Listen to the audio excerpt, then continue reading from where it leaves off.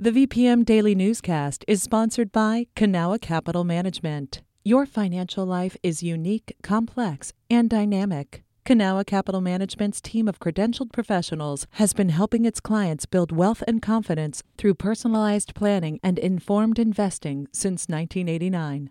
Learn more at cancap.com. That's KANCAP.com. You're listening to the VPM Daily Newscast, a recap of today's top stories in Central Virginia. From the VPM Newsroom in Richmond, I'm Benjamin Dolly.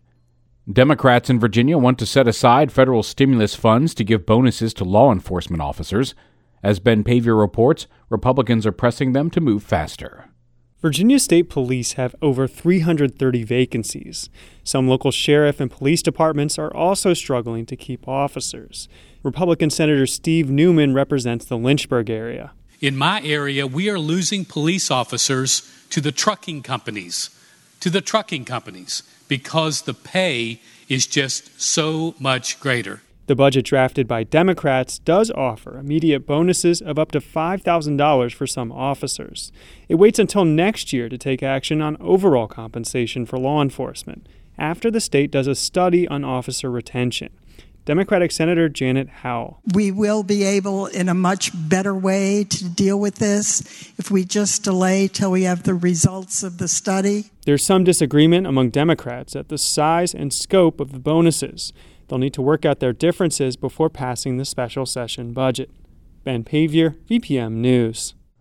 Virginia DMVs may have to open up their doors to customers without appointments under a proposal passed by the state Senate on Wednesday.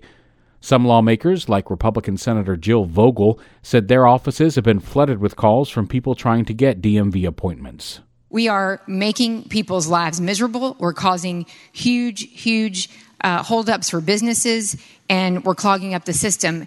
Some Democrats argued against the idea, saying it would put state employees at risk at a time when COVID-19 cases are rising. The plan still needs to be approved by the House of Delegates. Richmond city employees are now required to get the COVID-19 vaccine. Mayor LeVar Stoney announced the mandate yesterday, saying employees have until August 18th to submit proof they've received at least one shot. We think it's necessary to keep our employees safe and also give confidence to the residents who are interacting with our employees on a regular basis as well. The requirement is for city workers, including the fire and police departments, but the new rule doesn't apply to teachers. Stoney says any mandate for teachers would have to come from the school board. The mayor added the city has not tracked how many of its workers have gotten the vaccine already, but he said anecdotal evidence suggests around half of city employees are vaccinated. As reported by the Richmond Times-Dispatch, a number of area restaurants will require diners to show proof of vaccination or a negative COVID test before they sit down to eat. Mayor Stoney told reporters yesterday he supports these efforts. They should be recognized for taking the proper steps for keeping their employees safe and keeping the public safe, too. Stoney says that he hopes many restaurants will follow the lead of Long Oven, Godfrey's, Nama, and others in taking extra precautions to lessen the spread of COVID-19. Virginia's current positivity rate is 6.5%, up from 2% just a month ago. A new exhibit coming to Richmond features restored musical instruments recovered after World War II. Violins of Hope will be on display at 3 local museums through October. The exhibit features a collection of violins played by Jewish musicians during the Holocaust. Violins of Hope is being held in collaboration with the Richmond Symphony Orchestra, which will present a number of concerts featuring the violins. The first one is today at the Virginia Holocaust Museum. For more info about the exhibit and concerts, visit violinsofhoperva.com. The Virginia Department of Health has lifted its recreational advisory for the James River from Robious Landing Park to Belle Isle. Rivergoers were told to stay out of the water following a sewer line break that dumped 300,000 gallons of raw sewage into Tuckahoe Creek, a tributary to the James. The line has been repaired and is operational again. VDH still advises avoiding contact with the water in Tuckahoe Creek south of River Road.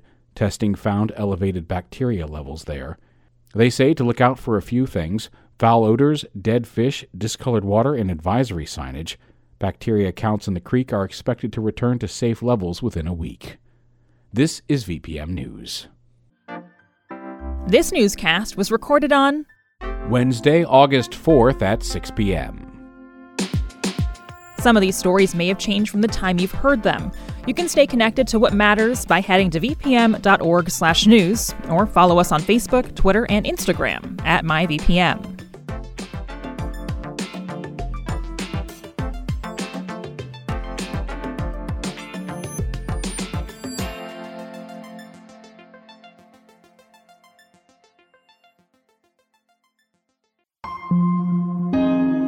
VPM.